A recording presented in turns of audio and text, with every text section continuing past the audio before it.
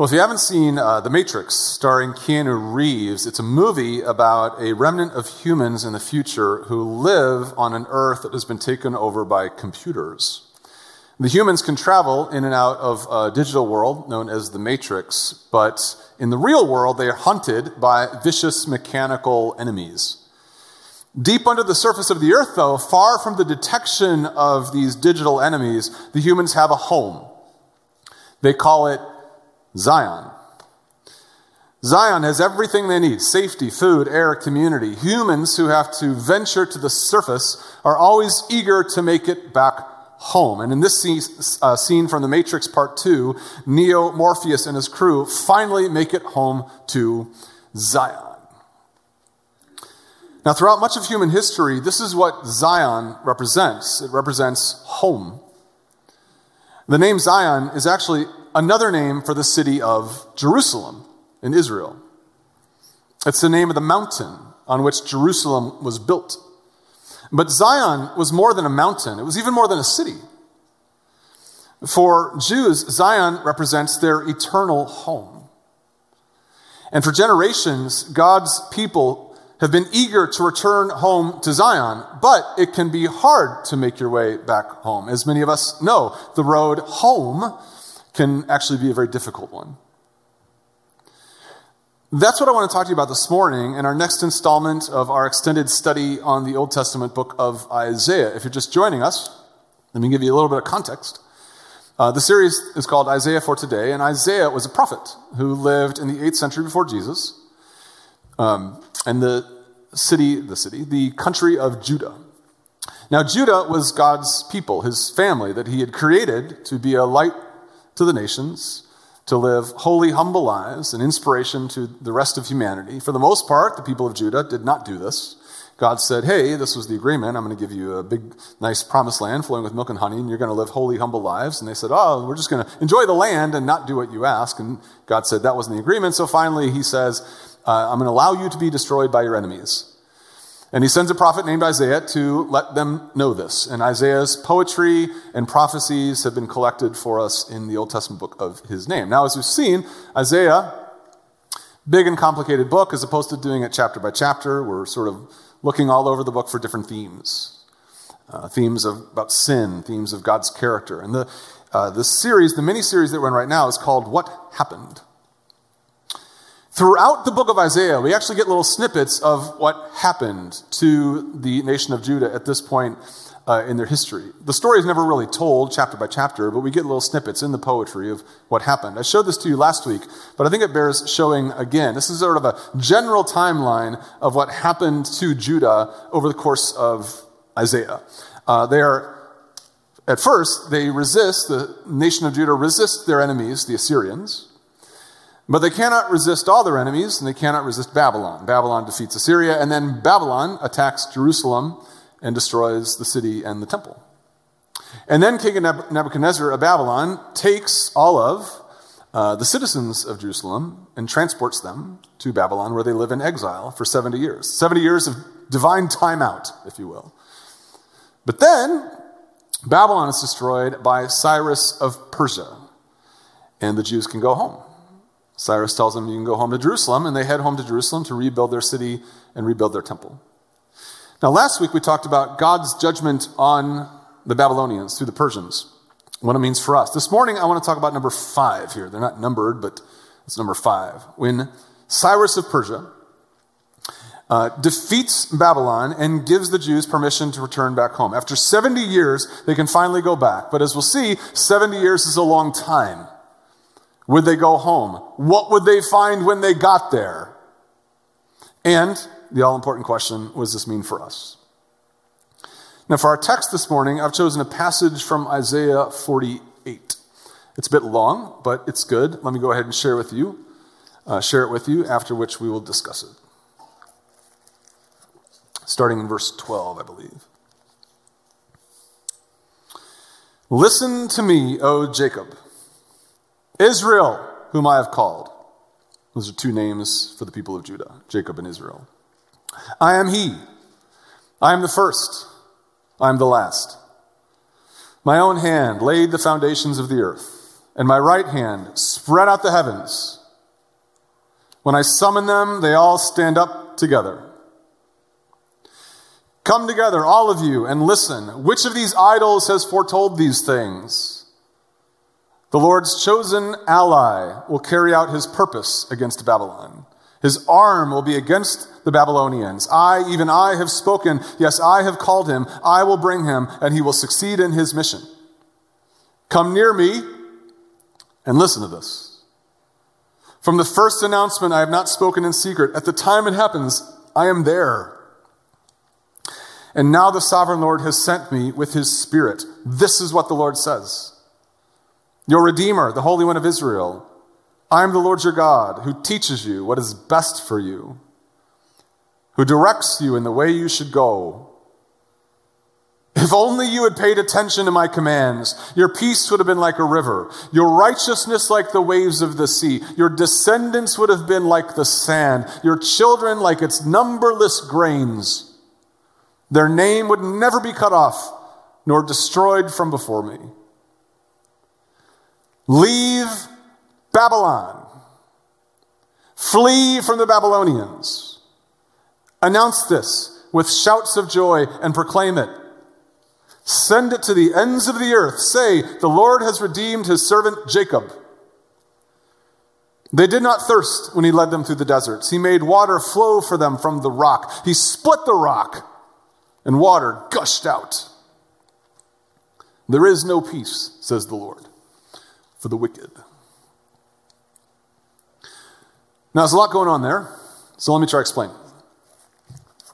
This poem is a prophecy to Jews who were forced to leave their homeland and were taken into captivity in the city of their mortal enemies, the Babylonians. And we've talked about this before. I'm talking about the exile when the Jews would be taken captive.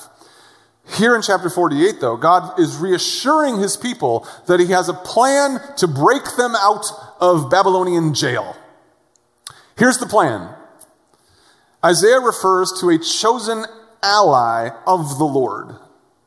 That chosen ally is likely King Cyrus of Persia, who defeats the Babylonians in 539 BC. God has anointed the pagan Cyrus to bring judgment on the oppressors of his people. And when it happens, God wants the credit for predicting it and bringing it to pass. It's not the idols who made this prediction. It's not the astrologers who made this prediction. It's God through the prophet. As he writes, come together, all of you, and listen. Which of these idols foretold these things? Following this assurance of Babylon's destruction, the Lord reasserts his credentials as the only true God. I am he. I am the first. I am the last. I am the Lord your God, he writes, who teaches you what is best for you, who directs you in the way you should go. If the Israelites had listened to him in the first place, they would never be in this Babylonian mess.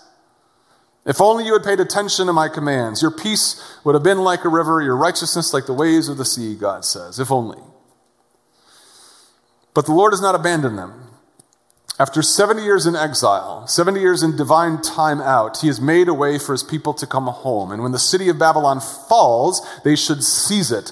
Leave Babylon, he says. Flee from the Babylonians.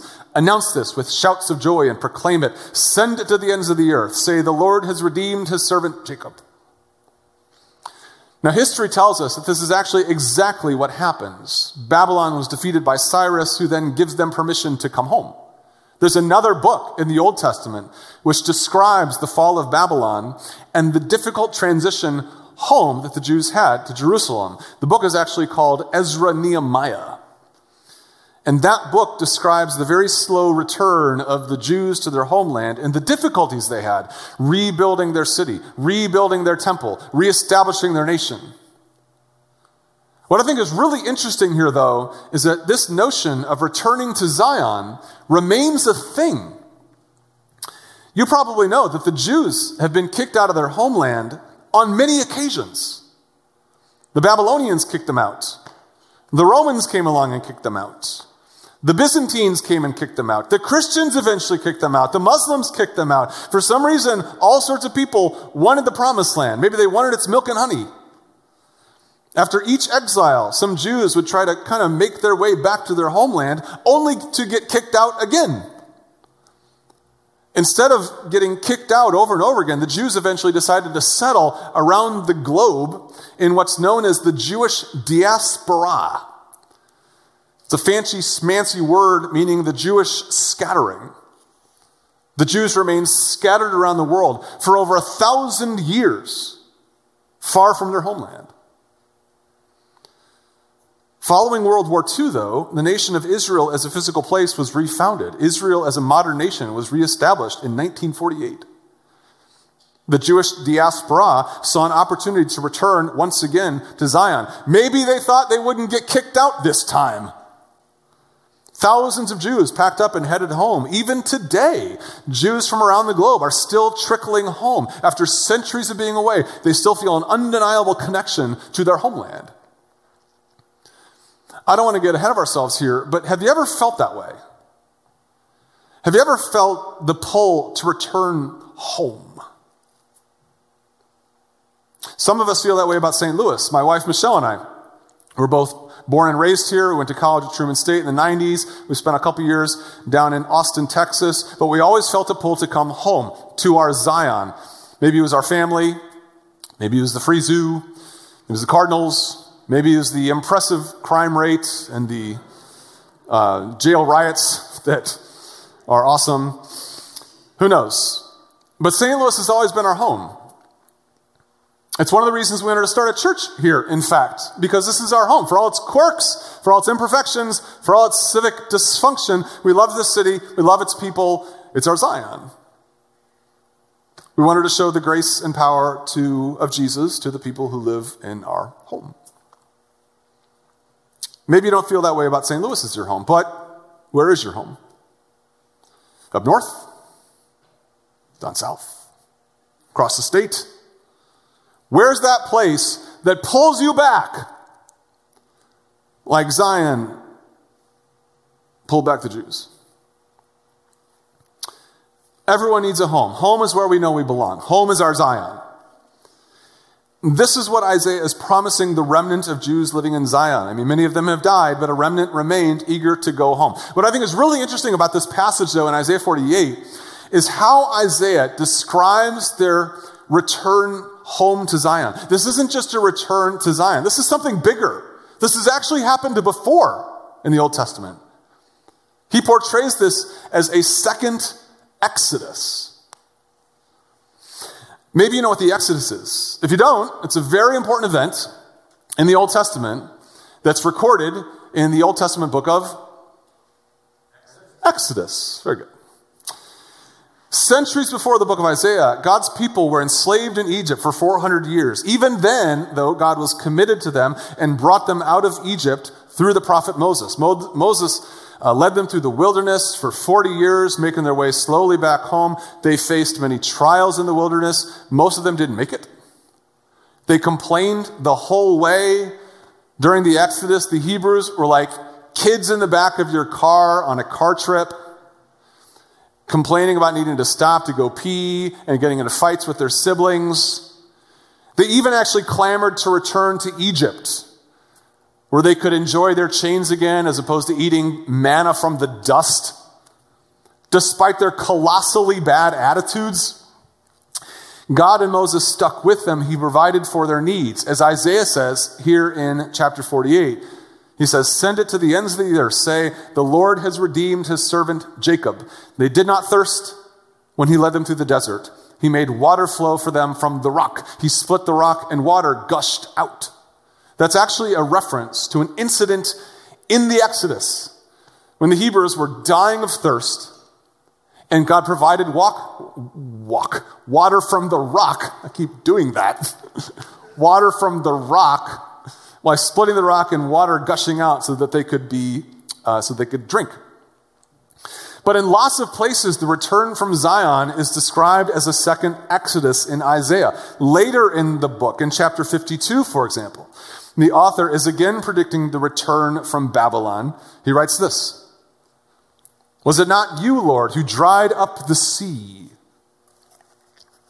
the waters of the great deep, who made a road in the depths of the sea so that the redeemed might cross over. The ransomed of the Lord will return. They will enter Zion with singing. Everlasting joy will crown their heads. You might recognize this incident as a reference to God parting the Red Sea so that the Israelite slaves could escape the Egyptian army on their way to the Promised Land. Just as God dried up the ocean to get the Israelites home, he could deliver the redeemed from Babylon to Zion. Even the frequent references to Israel being redeemed and ransomed from Babylon harken back to the Exodus. The ransomed of the Lord will return, Isaiah says. The Lord has redeemed his servant, he writes. To ransom, to redeem someone, is to buy them out of slavery. So just as God redeemed the Israelite slaves from Egypt, he would deliver his people as slaves from Babylon. Now, why am I going on about all this second Exodus stuff? I know you're wondering. Am I just nerding out on interesting Bible trivia? I actually think all this second Exodus stuff pertains to the so what question that we like to try to answer here at Rooftop. This is all very interesting, Pastor Matt, but so what? Thank you. We're all asking. Here's why I think this is important. Put yourself in the position of the Jews living in Babylon. You've been there 70 years. If you've been there for 70 years, that probably means that it's the only place you've ever known. If you were taken to Babylon as a captive, you're probably dead by now. Most of the Jews living in Babylon were probably born there. They had never lived in Jerusalem. They'd never seen Zion. In a way, Zion was not their home. Babylon was their home. They had families there. They had houses. Plus, it was a long way. Let me show you the route back home. That's not a hop, skip, and a jump. That's not a solid 3-wood. That's a lot of walking on roads that aren't paved. No public transportation, no cars, just walking through a very hot, arid climate with kids and animals and boxes. People die trying to take journeys like this, and they knew it. As much as you might want to relocate to your parents' city of origin, which, by the way, has been destroyed and is a big pile of rocks, the option to stay settled in Babylon was quite alluring. In fact, history tells us that a lot of Jews chose to stay in Babylon. Some, to be sure, made the trip immediately, but some took decades to go back. Some never did. They just became Babylonians. It was just too tempting to stay. I actually remember feeling this way when my wife Michelle and I moved to Texas after college. We lived down in Austin, Texas for a couple years. If you don't know, Austin is the coolest city on the planet, and everybody who lives there will tell you about it. They're very proud of it. It's hot, but has the best of conservative and liberal culture. It's got weird liberalism and down-home Texas conservatism. You can listen to hippie music and watch bizarre art films while eating dry ribs. Also, the city was booming at the time. There were an infinite number of ministry opportunities. The church that we were working at was thriving. They liked us. They needed us. We liked them. We could have stayed. St. Louis is a long way away. It's not as cool, kind of run down. We're comfortable here, we thought. We could just stay. But we knew Austin's not our home. We weren't called to Austin. We were called to St. Louis. We were called to come home. The Jews weren't called to Babylon. Babylon was not their home. Jerusalem is their home. God's plan to rescue the world required Jerusalem to be rebuilt by his people. He needed them home. So he tells them, come home. Leave Babylon, he says. Flee from the Babylonians. Depart, go out from here. This is not your home. And that's why Isaiah portrays this as a second Exodus. You see, the last time the Israelites left a foreign nation for their homeland, it didn't go great. Lots of them died. They got lost in the wilderness for 40 years. The Jews remembered those stories of their time in the wilderness. Who wants to go through that again? But what does the prophet tell them? He tells them that God brought our ancestors through the wilderness to our homeland. He took care of us in the desert. We were thirsty. He split a rock to provide water. We were trapped against the Egyptians. He divided the sea so that we could escape. God took care of us in the first Exodus. God can take care of us in the second. Which brings us back to the so what question. let me be explicit here so you can see what this means for us. You see, if we're Christians, we've been set free. We've been set free from Babylon. What do I mean?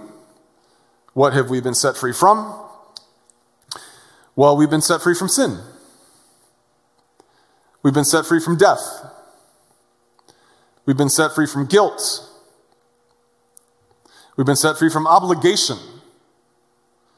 We've been set free from dysfunction. We've been set free from addiction. That's what Jesus came to earth to do. He came to set us free. When Jesus kicks off his ministry in the Gospel of Luke in chapter 4, he actually quotes Isaiah to announce that this is his purpose in coming to earth. Here's what he says: "The Spirit of the Lord is on me," this is from Isaiah, "because he has anointed me to preach good news to the poor. He has sent me to proclaim freedom to the prisoners."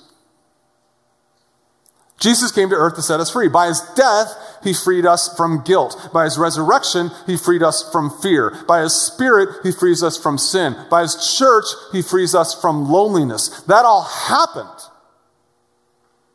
If you're a follower of Jesus Christ, you've been freed.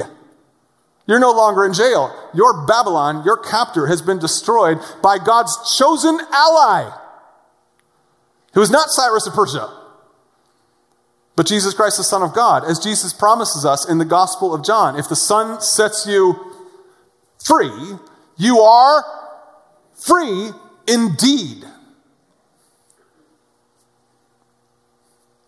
A lot of us know that. Some of us don't. We don't know we've been freed, but we have been. Even though we've been freed, though, we still live like prisoners. We still live addicted to sin. We still live imprisoned by shame. We still live devoid of hope. We still live terrified of death. We still live alone and separated. We've been freed, but we're still living in Babylon. Why? Because we're comfortable. And because the road home is long and hard. But we're comfortable here in Babylon. Babylon is all we've ever known. Sure, we could leave prison, but, we'd just rather stay. It reminds me of that great scene from The Shawshank Redemption. Maybe you know the film, family favorite. It's a movie about a group of prisoners. One of them, Brooks Hatlin, has been at Shawshank for 50 years. It's all he knows. He's built a life at Shawshank. He built a library at Shawshank. He built friends at Shawshank. He has a pet bird at Shawshank. Then, though, he finishes his term. He doesn't want to go, though. He doesn't want to experience his freedom. The world scares him. Freedom scares him. It scares him so much. What does he do? He tries to kill a fellow prisoner, a friend, so that he can stay in prison. It's sad, but it's fiction. What's sadder is the many non-fiction ways that you and I sabotage our lives so that we stay in prison of our sin and our guilt and our fear and our loneliness. The freedom that Jesus Christ gives us scares us. Babylon comforts us, so we'll do what we need to stay here, to stay in our chains. But Babylon is not our home. It was never meant to be. And God's word to us is his word to the Jews. Leave Babylon. Flee from the Babylonians. Depart, go out from here. Is freedom scary? Yes. Is the road home difficult? Yes. Might we get lost on the way? Yes. Might we have setbacks? Yes. But God needs us in Zion. God needs us living the fully redeemed lives of faith and power that we were called to, and he's committed to helping us get there. Here in Isaiah, he promises his people that he can get them home. I am he writes. I am the first, I am the last. My own hand laid the foundations of the earth. My right hand spread out the heavens. I created the heavens and the earth. I can get you home.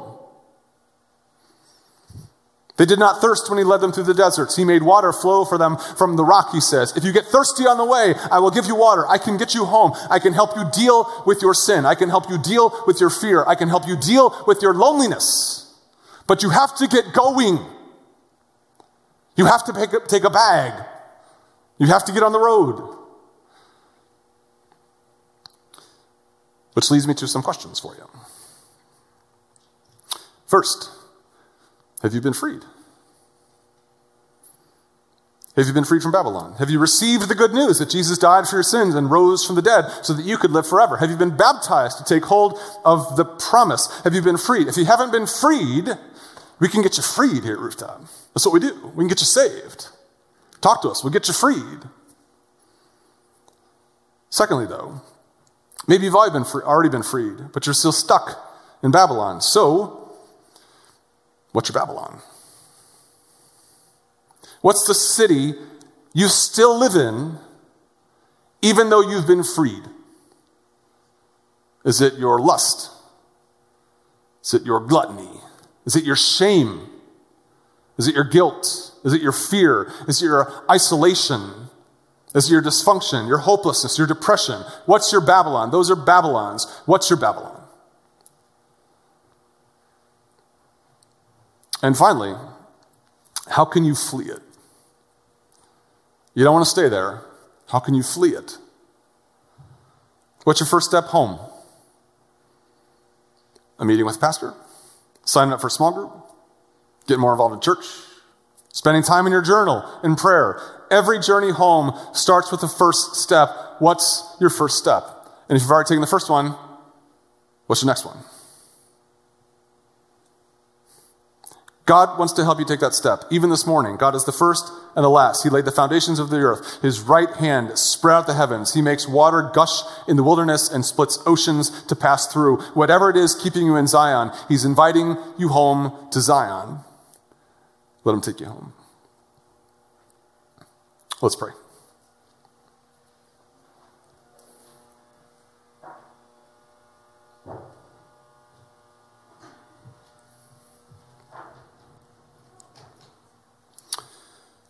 Father, we're grateful for this message from Isaiah, which reminds us that you are quite good at getting people home.